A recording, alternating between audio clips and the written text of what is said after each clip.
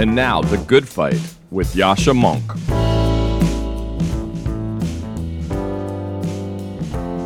Hi, my name's Sam Khan. I'm an associate editor at Persuasion. I wrote my recent piece, How Not to Cancel Russia, in response to one of these hot-button culture wars controversies, which is that Elizabeth Gilbert had announced the publication of a novel and then canceled the novel a week later because the setting is Siberia, and Siberia is in Russia. It's an absurd thing, a sort of clear excess of cancel culture, and Gilbert has been roundly condemned for not sticking to her guns. But with this piece, I wanted to go a little deeper and explore something that has been bothering me. I do think it is very important to culturally punish Russia for the Ukraine war, but somehow that needs to be done without a corresponding idea that all Russians are irredeemable or that Russian culture is inextricable from Putinism. It's a thorny topic, but I think very important to figuring out a long-term approach to confronting Russia. Thank you for reading. Sam Khan's piece, called How Not to Cancel Russia, was published by Persuasion. To learn more about the community we're building at Persuasion and to get similar articles directly into your inbox, head to www.persuasion.community. My guest today is somebody who I have read and admired for a very long time. Michael Walzer is one of the most distinguished political philosophers of the 20th century. Born in 1935, he has been a professor at Harvard University and the Institute for Advanced Studies in Princeton. He's published, I believe, 27 books and has been an editor for many decades of the magazine Dissent. We talked about just about everything. We talked about the meaning of equality. We discussed his ideas of spheres of justice and how they can explain what is wrong with a world in which money is dominant, but also why there are certain forms of financial inequality that, even though he thinks himself as a democratic socialist, we don't need to worry about overly much. We discussed the differences between the philosophical traditions of liberalism and communitarianism. We fought through the criticisms of liberalism from the so-called post-liberals on the American right. And we tried to get our grips on the liberal temptations on the left, which have always characterized part of the movement, but seem to be particularly strong today. Michael Walzer, welcome to the podcast. I'm glad to be here. You know, I've been reading your work and grappling with your work since I've been an undergraduate. And so I'm really looking forward to an opportunity to grilling you about all kinds of different questions. One part of your work that is well known, but not the best well known, is my sense, is your very interesting sense of what equality is really about. And I think so many political debates and discussions are about the question of equality. And so often, part of the nature of those debates is different ideas of what we actually mean by equality, but it's always helpful to actually step back and try to think about that for a moment. So in Spheres of Justice, you argue that the way to think about distributive justice in particular is to recognize that there's kind of different kinds of goods for which different kind of distributive mechanisms are appropriate. And the real injustice comes from one of these realms becoming dominant and being able to be translated into everything else. Can you walk us through that a little bit? What do you think is the danger of this kind of dominance, and how does that help us understand what we should care about in distributive justice? Right. Well, first of all, equality across a society doesn't consist of sameness or an equality of power or an equality of resources. If you think about the political system, we have a mechanism called elections for producing inequality, radical inequality. Some people win, some people lose. Some people have a lot of power, some people have far less power, and many of us are just watching.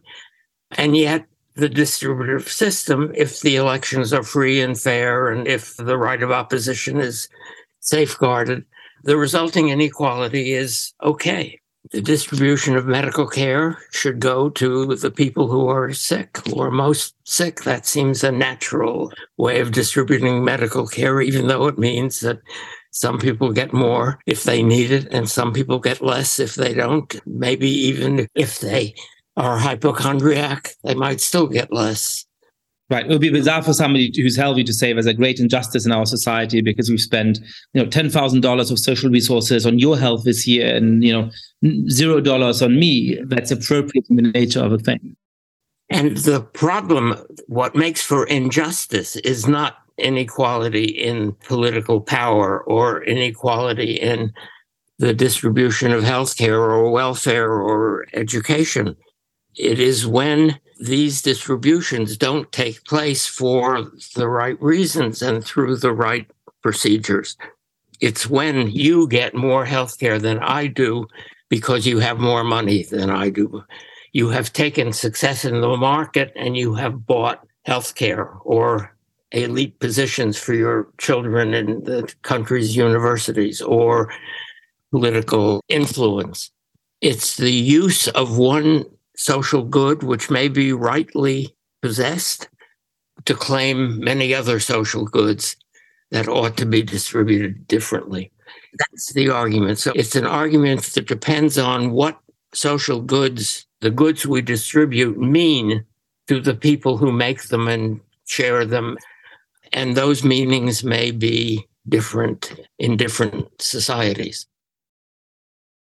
One of the things that I find very elegant and clarifying about this argument is that it explains, I think, a core concern that the left rightly has about contemporary capitalist societies, which is that money is dominant in that kind of way, and that being rich doesn't just buy you a nicer watch or a greater number of Rolexes than somebody else. It also buys you better healthcare, better access to education, better access to opportunities for your children, higher likelihood of winning political office, and all of these other kinds of things where money doesn't feel like the rightful metric. But the same kind of schema of explanation also is able to tell us what is wrong with theocratic societies or aristocratic societies or all kinds of other societies. So how should we think about this general tendency towards domination in which today the dominant currency is money, but at other times it might have been the honor of the noble born or the people who claim to have greater religious enlightenment or various other kinds of metrics? Yes, in the Soviet Union, in a near contemporary society, it was political power and membership in the Communist Party, which got you better health care, a dacha in the countryside, and all kinds of other privileges. So yes, it is a tendency. I think in democratic societies, there are ways to resist the tendency. Civil service examinations were a way to resist the tendency toward upper-class nepotism in our government. The banning of bribery. You can't buy votes. All of these are efforts to control the convertibility of, in our case, of money to take over all other goods.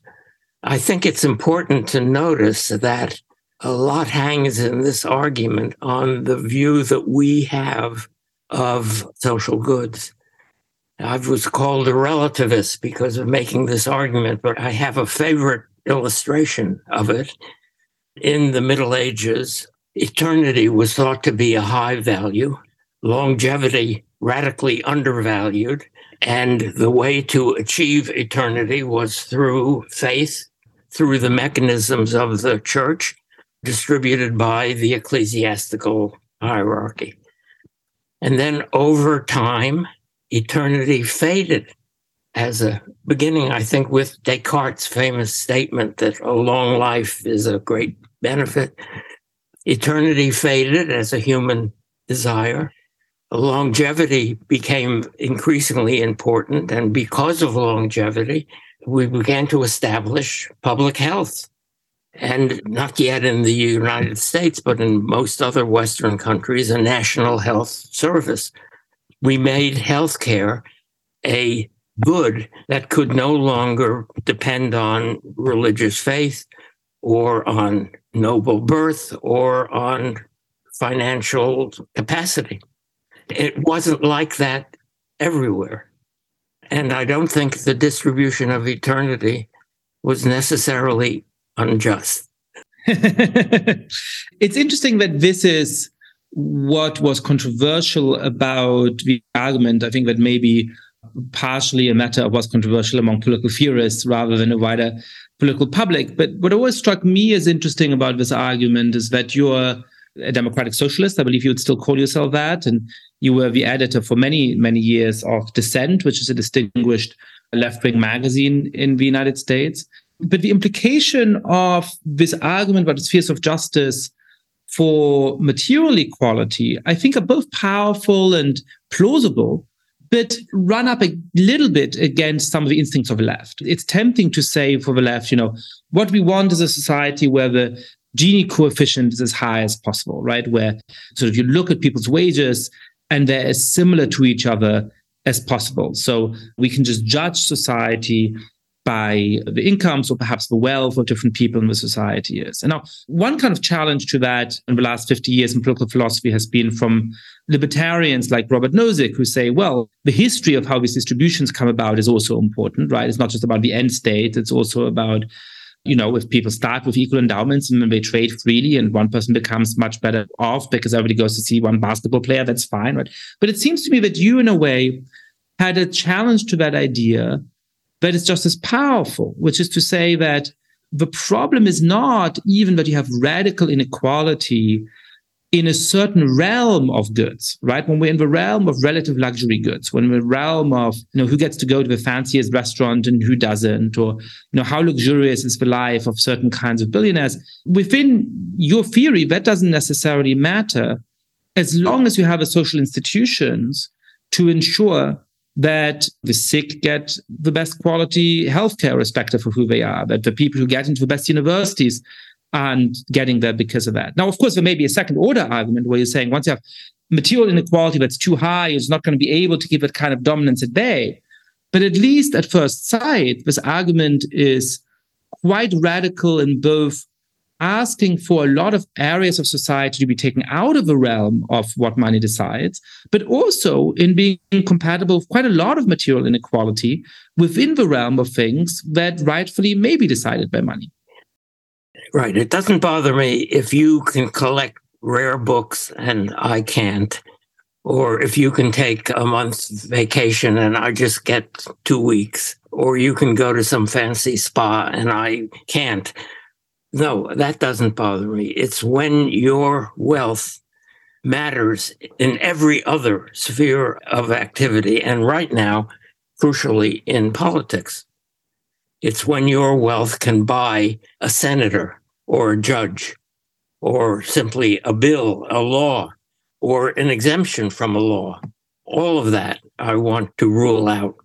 And so it has never bothered me.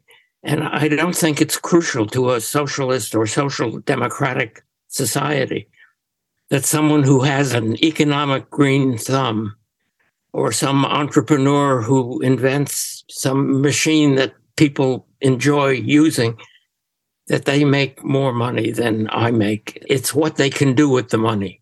That's what matters. How do you think about meritocracy within this scheme? Meritocracy is a sort of founding ideal of the modern world. It has, in important ways, been a left-wing ideal, but it's recently come under quite concerted attack on the American left in particular, but a little bit more broadly as well. And some of it is for understandable reasons, but there does seem to be a kind of meritocratic elite in the United States that I would argue is not always, in fact, a meritocratic elite, is often a false meritocratic elite. But I would argue that it's not always a true meritocratic elite, that some of the problems that some of the critics of meritocracy point to are, in fact, the problems of people who are in august positions because of who their parents are or because of the kind of advantages they've had in life. But then they have this sort of false sense of desert that comes from that. But nevertheless, I do think that there is some reason to be concerned about the sort of broader social world that meritocracy has created, including the not very solidaristic attitudes that educational elites in the United States and other Western democracies have often adopted towards people who are less well educated, who are less in the scheme of the idea, quote unquote, meritorious. So do you see meritocracy as a crucial bulwark against the dominance of money, or do you think it has effectively become corrupted by money in such a way that the ideal is not worth upholding at this point? Well, the career open to talents was a revolutionary slogan. And in many parts of the world, it probably still is.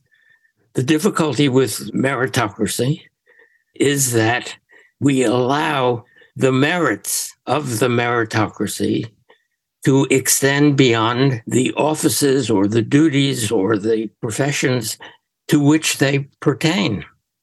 Meritocracy produces what Shakespeare called the arrogance of office. People who hold high positions in government have come to expect, or in the professions have come to expect, that they will pass on these positions to their children, as they usually are able to do. They will experience the benefits of their office in other spheres of activity. We need to create a meritocracy where the privileges that go with merit have to do only with the exercise of the office to which the merit is directly related. So we're probably only at the beginning of the creation of a new kind of elite, but already we are witnessing its presumption, its arrogance, and its ability to sustain itself across generations. It's really, I think, an illustration of how fecund this conceptual scheme is, that it provides a very nice framework to express what I have thought for a long time about meritocracy, that one of the problems in our society is that when you don't win the race to the top, you often don't have a very decent life. One of the things that a good society does is to make sure that everybody has the things you need to lead a decent life, whether or not you get into the best school and have the highest kind of positions. And another problem is that the members of this meritocratic elite can then abrogate themselves goods to which they shouldn't rightfully be entitled, like the fact that it makes it easier for their kids to come and become members of the meritocratic elite and get into the right colleges and so on. So those are elements of sort of the broader pseudo-meritocratic world of today's America that are worth criticizing, but principle that underlies it, as you argue, I think is very worth defending. And there's something quite short-sighted about jettisoning it.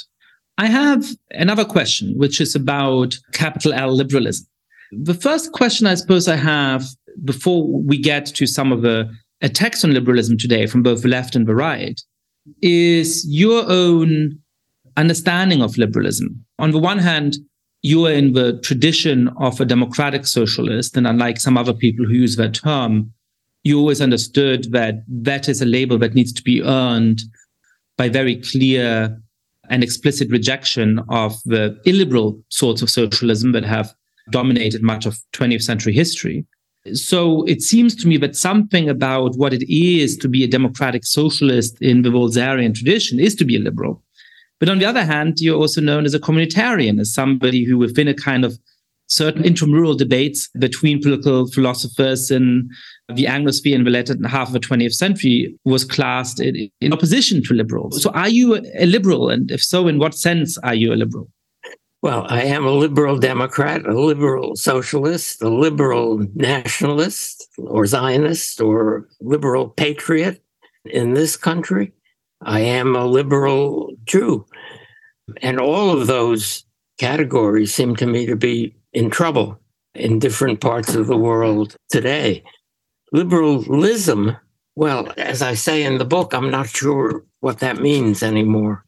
In this country, it means New Deal liberalism. If it means New Deal liberalism, then that's simply our modest version of social democracy. And it would be better if we were able to call it that. Bob Nozick's libertarianism might also be called a kind of liberalism. His, by the way, was very radical. And, you know, I taught a course with him called Socialism and Capitalism, which was a semester-long debate in which I heard him say that he thought a revolution would be justified to establish capitalism in this country. given his version of what capitalism was, it would in fact take a revolution to do that. So libertarianism can be a very radical version of liberalism, or it can be, as it is in the European right today, a very conservative version. So I prefer to talk about liberal somethings and to identify myself that way.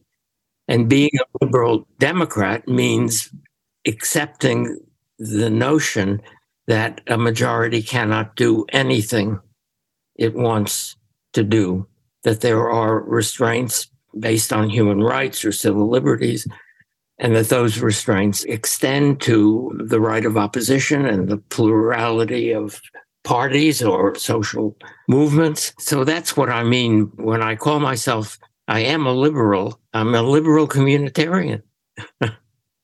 But it's an adjectival qualification of another commitment.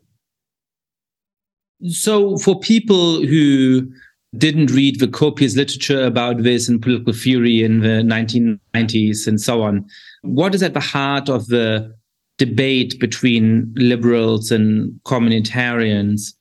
And therefore, what is the significance of you choosing this semi-middle way where your primary identification is as a communitarian, but perhaps unlike certain other communitarians, you qualify it with the adjective liberal? What's at stake in this debate for people who, haven't taken an intro to political theory? Well, first of all, there are two versions of communitarianism. One version is straightforwardly Rousseauian. It aims to create a community like the community that Rousseau describes in the Social Contract or in the Constitution of Poland, a very hot community where, as he says, Polish children study Polish history, Polish literature, Polish geography, and nothing else. And that makes them intense members of this community.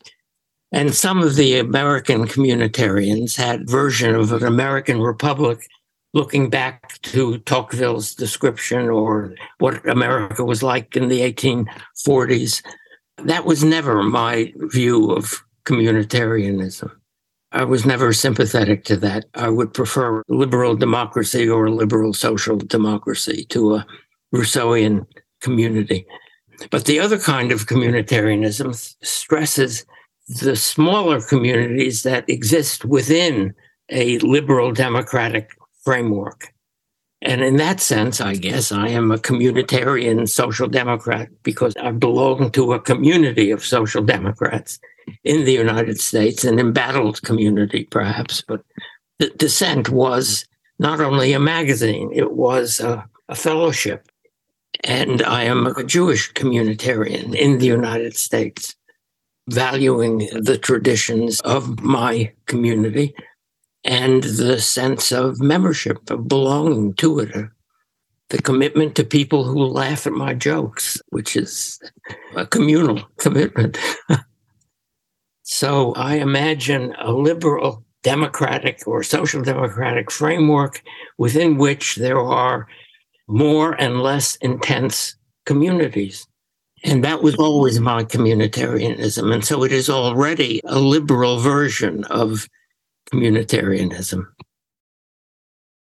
I think I may be realizing that if you're a liberal communitarian, then perhaps I'm a communitarian liberal, because to try to go through a similar exercise on the liberal side, there is a kind of perfectionist liberalism, which is to say there is a kind of liberalism which doesn't just say that the fundamental building block of our political society is individuals with their rights and duties, but the best kind of way to live is reasonably secular, that we should be skeptical towards religious associations, that there's something, that the best kind of society would be one which people are individually self-creating and which they figure out at the age of 18 what the life plan is and they go in pursuit of that without necessarily staying embedded in the kind of networks in which they grow up. I think that is a mistaken kind of liberalism because it is privileging one vision of what life is like and what a worthwhile idea of what to do with your life is.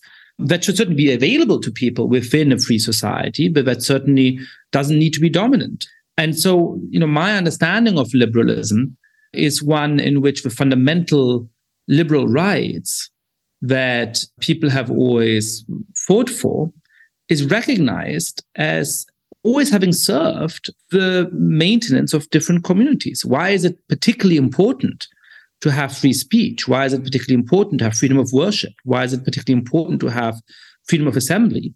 Well, because we recognize that the membership in and the maintenance of various kinds of religious and philosophical and political communities, cultural communities as well, is one of the most important things to human beings. And the reason why we value those rights more than others is that so many of our fellow citizens give great importance to those communities. But to me, the value of those communities is never constitutive of a political society. Politics is not an association of those associations. It is a collection of individuals' rights and duties, and we have respect towards those communities because these people freely choose to remain member of them. They would have the liberty to leave them, even if they didn't choose to become members of them at 18 in some kind of strange, abstract way. So I guess, do you think that qualifies as a communitarian liberalism? And if so, is that just a difference of emphasis, or is there real daylight between your liberal communitarianism and my communitarian liberalism? Not much daylight, but your description does raise the crucial question of this liberal democratic society of which we are all citizens, and then the smaller communities that we recognize and value because they are valuable to their members. But what are the limits we impose on those communities in the name of democratic citizenship? Do we tolerate communities that radically subordinate women? Do we tolerate communities that educate boys and girls in different ways? I have tried to find my way through that maze. Those are difficulties. Susan Oken, who was a student and a friend of mine, wrote a very famous essay called Is Multiculturalism Bad for Women?, in which she argues that it was, insofar as it involves the acceptance of, in our case, primarily religious communities, which subordinate women in radical ways. And I'm a very strong believer in the refusal of the liberal state to accept educational systems which do not include an education for citizenship. I think the liberal state can impose a curriculum or part of a curriculum on, let's say, parochial schools, requiring these schools to teach American history and democratic politics, and to teach it seriously, not with a wink and a nod as if this isn't important. So those kinds of questions are the questions that liberal communitarians or communitarian liberals will have to face. And I think there were times when the politics of difference or radical communitarianism went the wrong way in accepting communities that are oppressive to some of its members. But on the other hand, I had an argument with Susan Oken. She thought that America should deny tax exemption to religious organizations like Catholic Church that doesn't allow women to become priests, or like ultra-Orthodox or Orthodox Jew synagogues that don't allow women to become rabbis. She thought the tax exemption shouldn't extend to organizations like that. And I thought maybe that's a concession we can make to difference. So in a way, this places us in the middle of what feels like one of the most lively debates about liberalism and perhaps about political philosophy today, which is the rise of the post-liberals. I'd like to come back later in the conversation to whether there is a sort of thorough rejection of liberalism on parts of the left today, but there is certainly a very explicit rejection of liberalism on parts of the philosophical right with people like Patrick Deneen, but also on parts of the political right. And part of what sort of right-wing critics of liberalism would argue is that something like Susan Oken's position de facto always ends up being how liberal societies work, that they pretend to be neutral and they pretend to be universal and they pretend to allow people who are religious to go through their lives with freedom of conscience. But in reality, they structure public education and public discourse and cultural institutions in such a way that they promote an attack on religion and on traditional values. So as I understand it, and I'm ventriloquating a position I don't agree with here, the thought is that the promise of equality and toleration towards more traditional conceptions of religion or the good life within liberalism is always a false one. And therefore, anybody who cares about religion or anybody who cares about certain kinds of traditional values needs to, in the language of Robert Nozick, have a revolutionary overthrow of that regime in order to allow people to maintain it. How do you understand the nature of this critique, and what would your response to it be? First of all, on the issue of public education and religion, I think we have gone quite far in allowing religious communities to create parochial schools and private schools. We have allowed the Amish to take their kids out of school before the legal school leaving age. We have allowed the Haredim in Kiryas Yoel, 50 miles north of New York, to run a public school system according to their own lights. We have been remarkably tolerant. And what has to be understood is simply the fact that these children are going to grow up to vote in our elections. And so we, the citizens of the democratic state, have an interest in their education. It's not an exclusive interest. It leaves a lot of room for parental decision-making, but we do have an interest that they grow up to know something about what it means to be the citizen of a democracy. And if that challenges some religious beliefs, then yes, they have a problem. But I don't think we can give up on that idea. Now, the general critique, according to people like Patrick Deneen, liberalism is responsible for everything that has gone on in the modern world. And what is most amazing about his work is all the factors that he omits in his description of the rise of modernity, like the Protestant Reformation, which is perhaps the truest source of individualism, the individual and his God. The Protestants invented that singular pronoun, the gathered congregation, the critique of hierarchy. All that comes from the religious side, not from secular liberal ideology.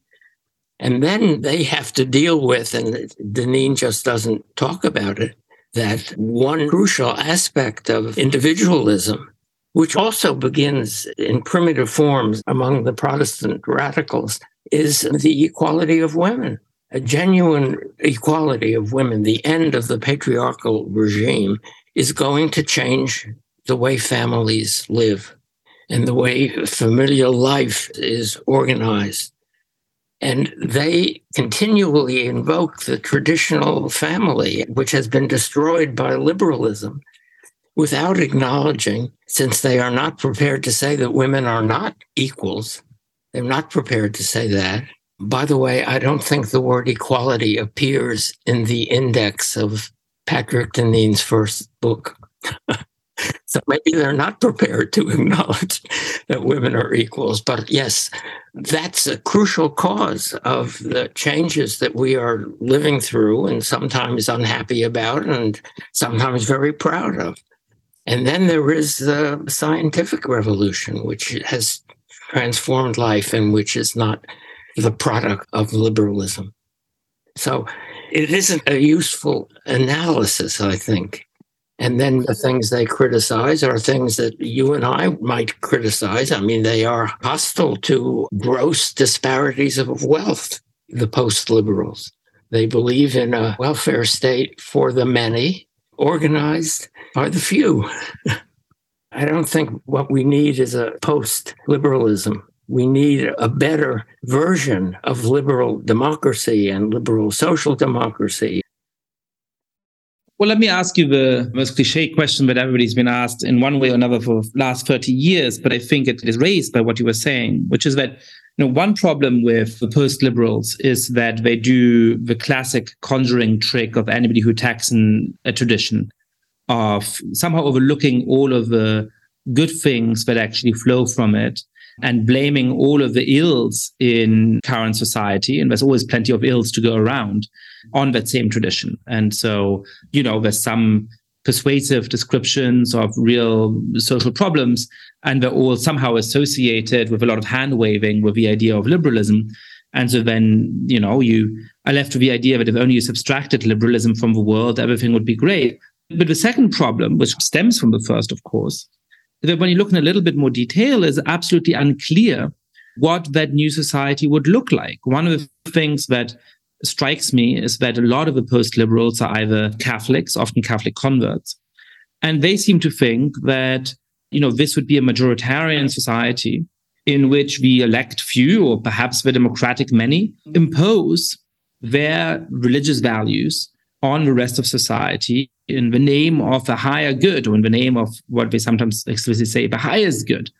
But, it's an irksome fact, both that virtually all of the societies in which they operate have become very secular, and that Catholics in particular are a minority in the United States. And so it's very, very hard to actually make heads or tails of what it is that this post-liberal society would look like. But that raises the cliched question of whether there was more to Francis Fukuyama's argument about the end of history than, 1,000 sneering op-eds want to acknowledge, which is the idea that these twin values of liberalism and democracy, and you call yourself a liberal Democrat in that sense in the course of this conversation, do seem to remain more legitimate than the alternatives. That when you're looking for a political system that has some amount of appeal around the globe, even though not every person agrees with it, and even though certainly it doesn't rule in every corner of the world, there still does not appear to be an obvious competitor ideology. And the travails of the post-liberals in making up a competitor ideology only seems to underline the point.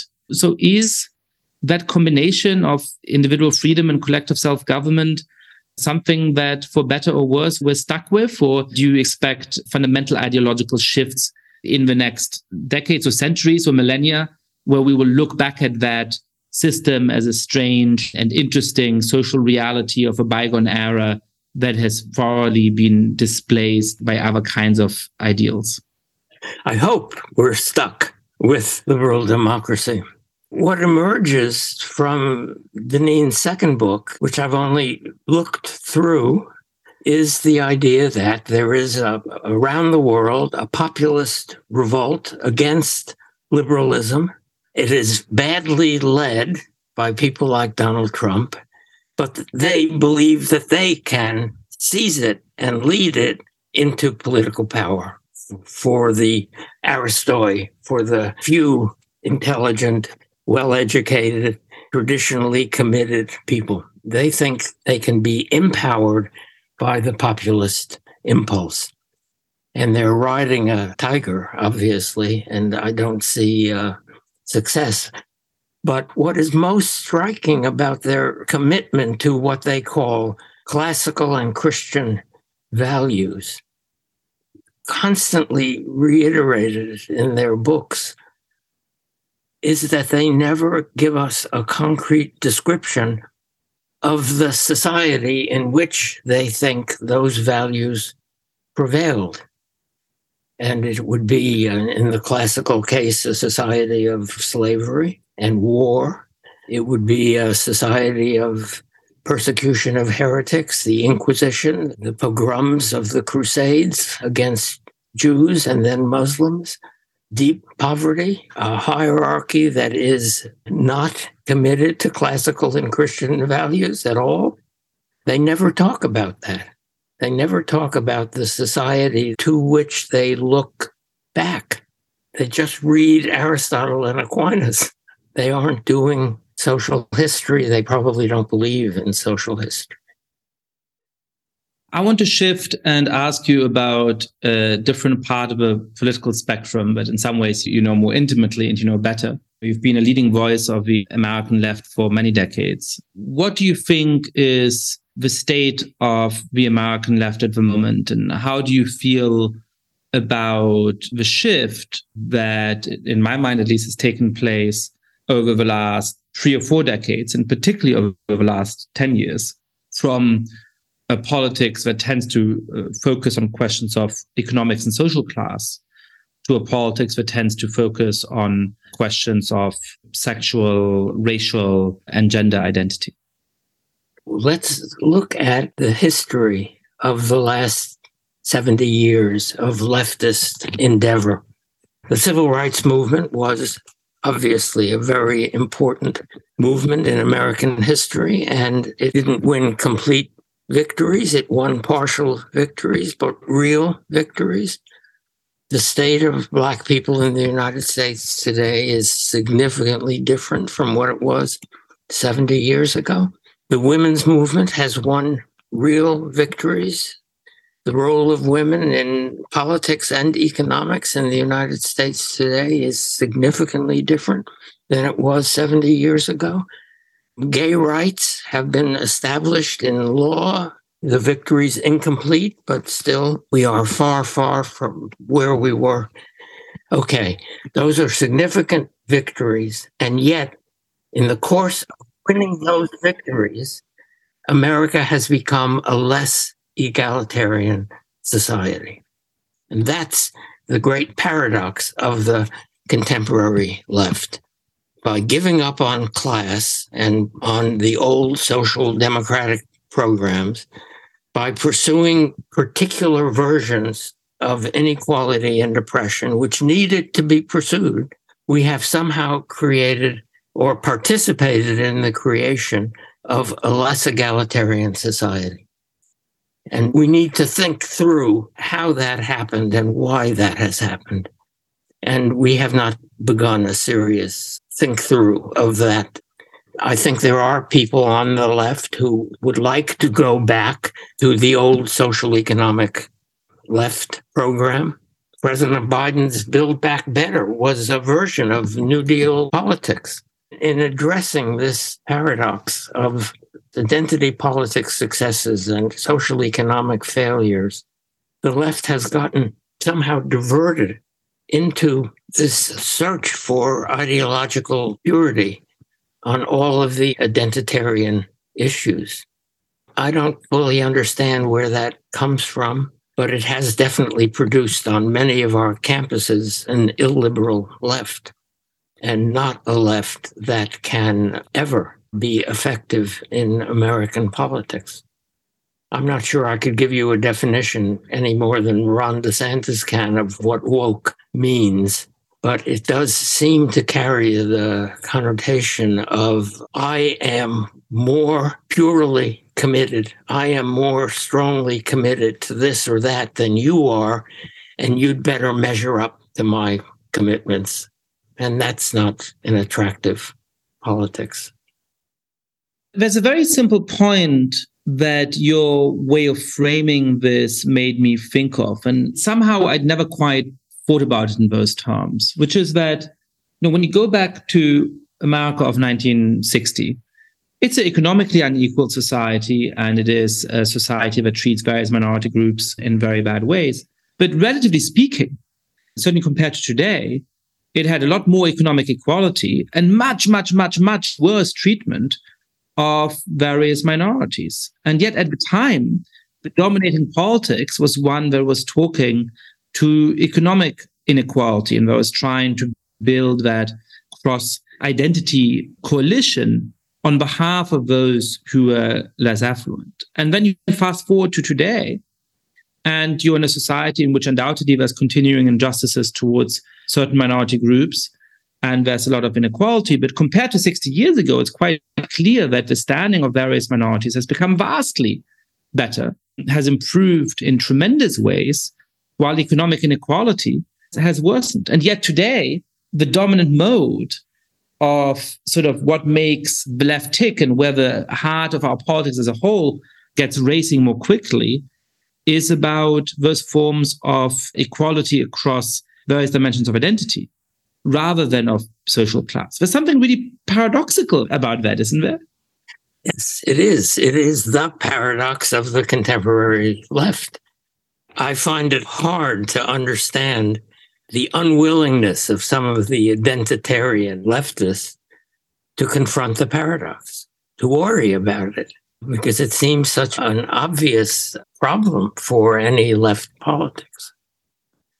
I want to call on your experience for a moment, if I may. When I despair about the state of parts of the left today, people who I think at times are willing to embrace liberal methods and sometimes liberal goals in the name of, what they claim to be left-wing ideals. People who are willing to be partisan in a way that makes them, defend bad action on their own side. People who are intellectually cowardly, who are going along with the consensus that seems silly or asinine because they don't, want to risk standing apart from their tribe. I actually find it simultaneously scary, but also comforting to look back at the history of the left. And I'm somebody who comes from a left-wing tradition, who in many ways continues to think of myself as left-wing, and recognize that it's always been the case, that when you read George Orwell, when he goes to a meeting of Penn, and I suppose must have been in the late 40s, he complains that not a single person talks about threats to free speech in the Soviet Union. And you read about the history of the British Labour Party in the second half of the 20th century, and there was always a strongly illiberal strain that had deep sympathy for, any enemy of the West, no matter how illiberal that enemy was. And so I guess the question I have for you is this just an illiberal temptation that periodically rears its head on the left? Is there something new about today's moment? Is today worse than past moments were, at least in the history of the American left? How do we think about those illiberal instincts that are so prominently on view today in conversation with the history of these temptations in the United States and beyond? Well, there have always been illiberal leftists from the beginning. Marx may have been the first, always. And there have always been liberal or anarchist or independent leftists opposed to the authoritarianism of many leftist movements. It's a fight. It has always gone on. I don't see it ending anytime soon. I do think there were the glory years right after World War II, the glory years of social democracy, which was also generally a liberal politics. Clement Attlee was not an authoritarian figure. I like to think of some of those social democrats who came after some towering figure like Willy Brandt after Adenauer or Clement Attlee after Churchill. There is a tendency to celebrate the heroic figures and not to understand the value of the people who come after, the Attlees of the world. But that was a glory time, and we, for various reasons, have lost that moment and can't figure out how to get it back. I think some of the Biden people did really intended to get it back, but they didn't have anything like the political support in Congress, even perhaps in the party. So I think it's very, very important for the left, and this was the original purpose of Dissent magazine. It is important for the left to reckon with its own authoritarianism, its own history of authoritarianism. And it is a historical reckoning, and then it involves contemporary battles. The authoritarian tendency, the belief that I am ideologically correct and you aren't. I know the course of history and you don't. I understand why party discipline is necessary and you don't. That is a permanent tendency. It goes along with individual examples of self-righteousness and a certain kind of collective narcissism. But you just have to be against it. We've talked about a lot of interesting topics, and we've been lamenting for at least the second half of the conversation various ideological developments. What is it that makes you hopeful? If in 2050 or 2100, some historian were to sit down and write a positive story of, how America and perhaps the world transformed over the course of the 21st century? What do you think the main plot points in that history would be? What would need to happen for us to live up more fully to some of the ideals that you've written so eloquently about? I think it's a problem of old age to think that better times lay behind us. I am greatly encouraged by the participation of young people in environmental politics. I think that may be the absolutely crucial politics of our time, of the next decades. And crucial not only because of the impending ecological disasters, but also because if those disasters come, there is likely to be a very, very strong authoritarian response, because that's the way one responds to crisis. You need strong leaders, strong government. And I think we have only a decade, 2 decades, in which to establish some kind of democratic control over the environment before we face crises which will encourage authoritarian responses. So I greatly value every young person I meet who is talking about, thinking about, working on the environment. And then there are a lot of local or small-scale political efforts on things like mass incarceration or helping immigrants. I know young people who volunteer to collect furniture and resources for immigrant families to help set them up comfortably in the United States. And I know young people who are helping prisoners after they are released to return to ordinary civil society. There is a lot of goodwill among America's young. It has not found a national political expression. I confess, I thought the environmental movement would be a national or international movement of much larger scope than it actually is today. But that's where I would look for hope. That's where I think the crucial work has to be done. Michael Walzer, thank you so much for coming on the podcast. Thank you for inviting me.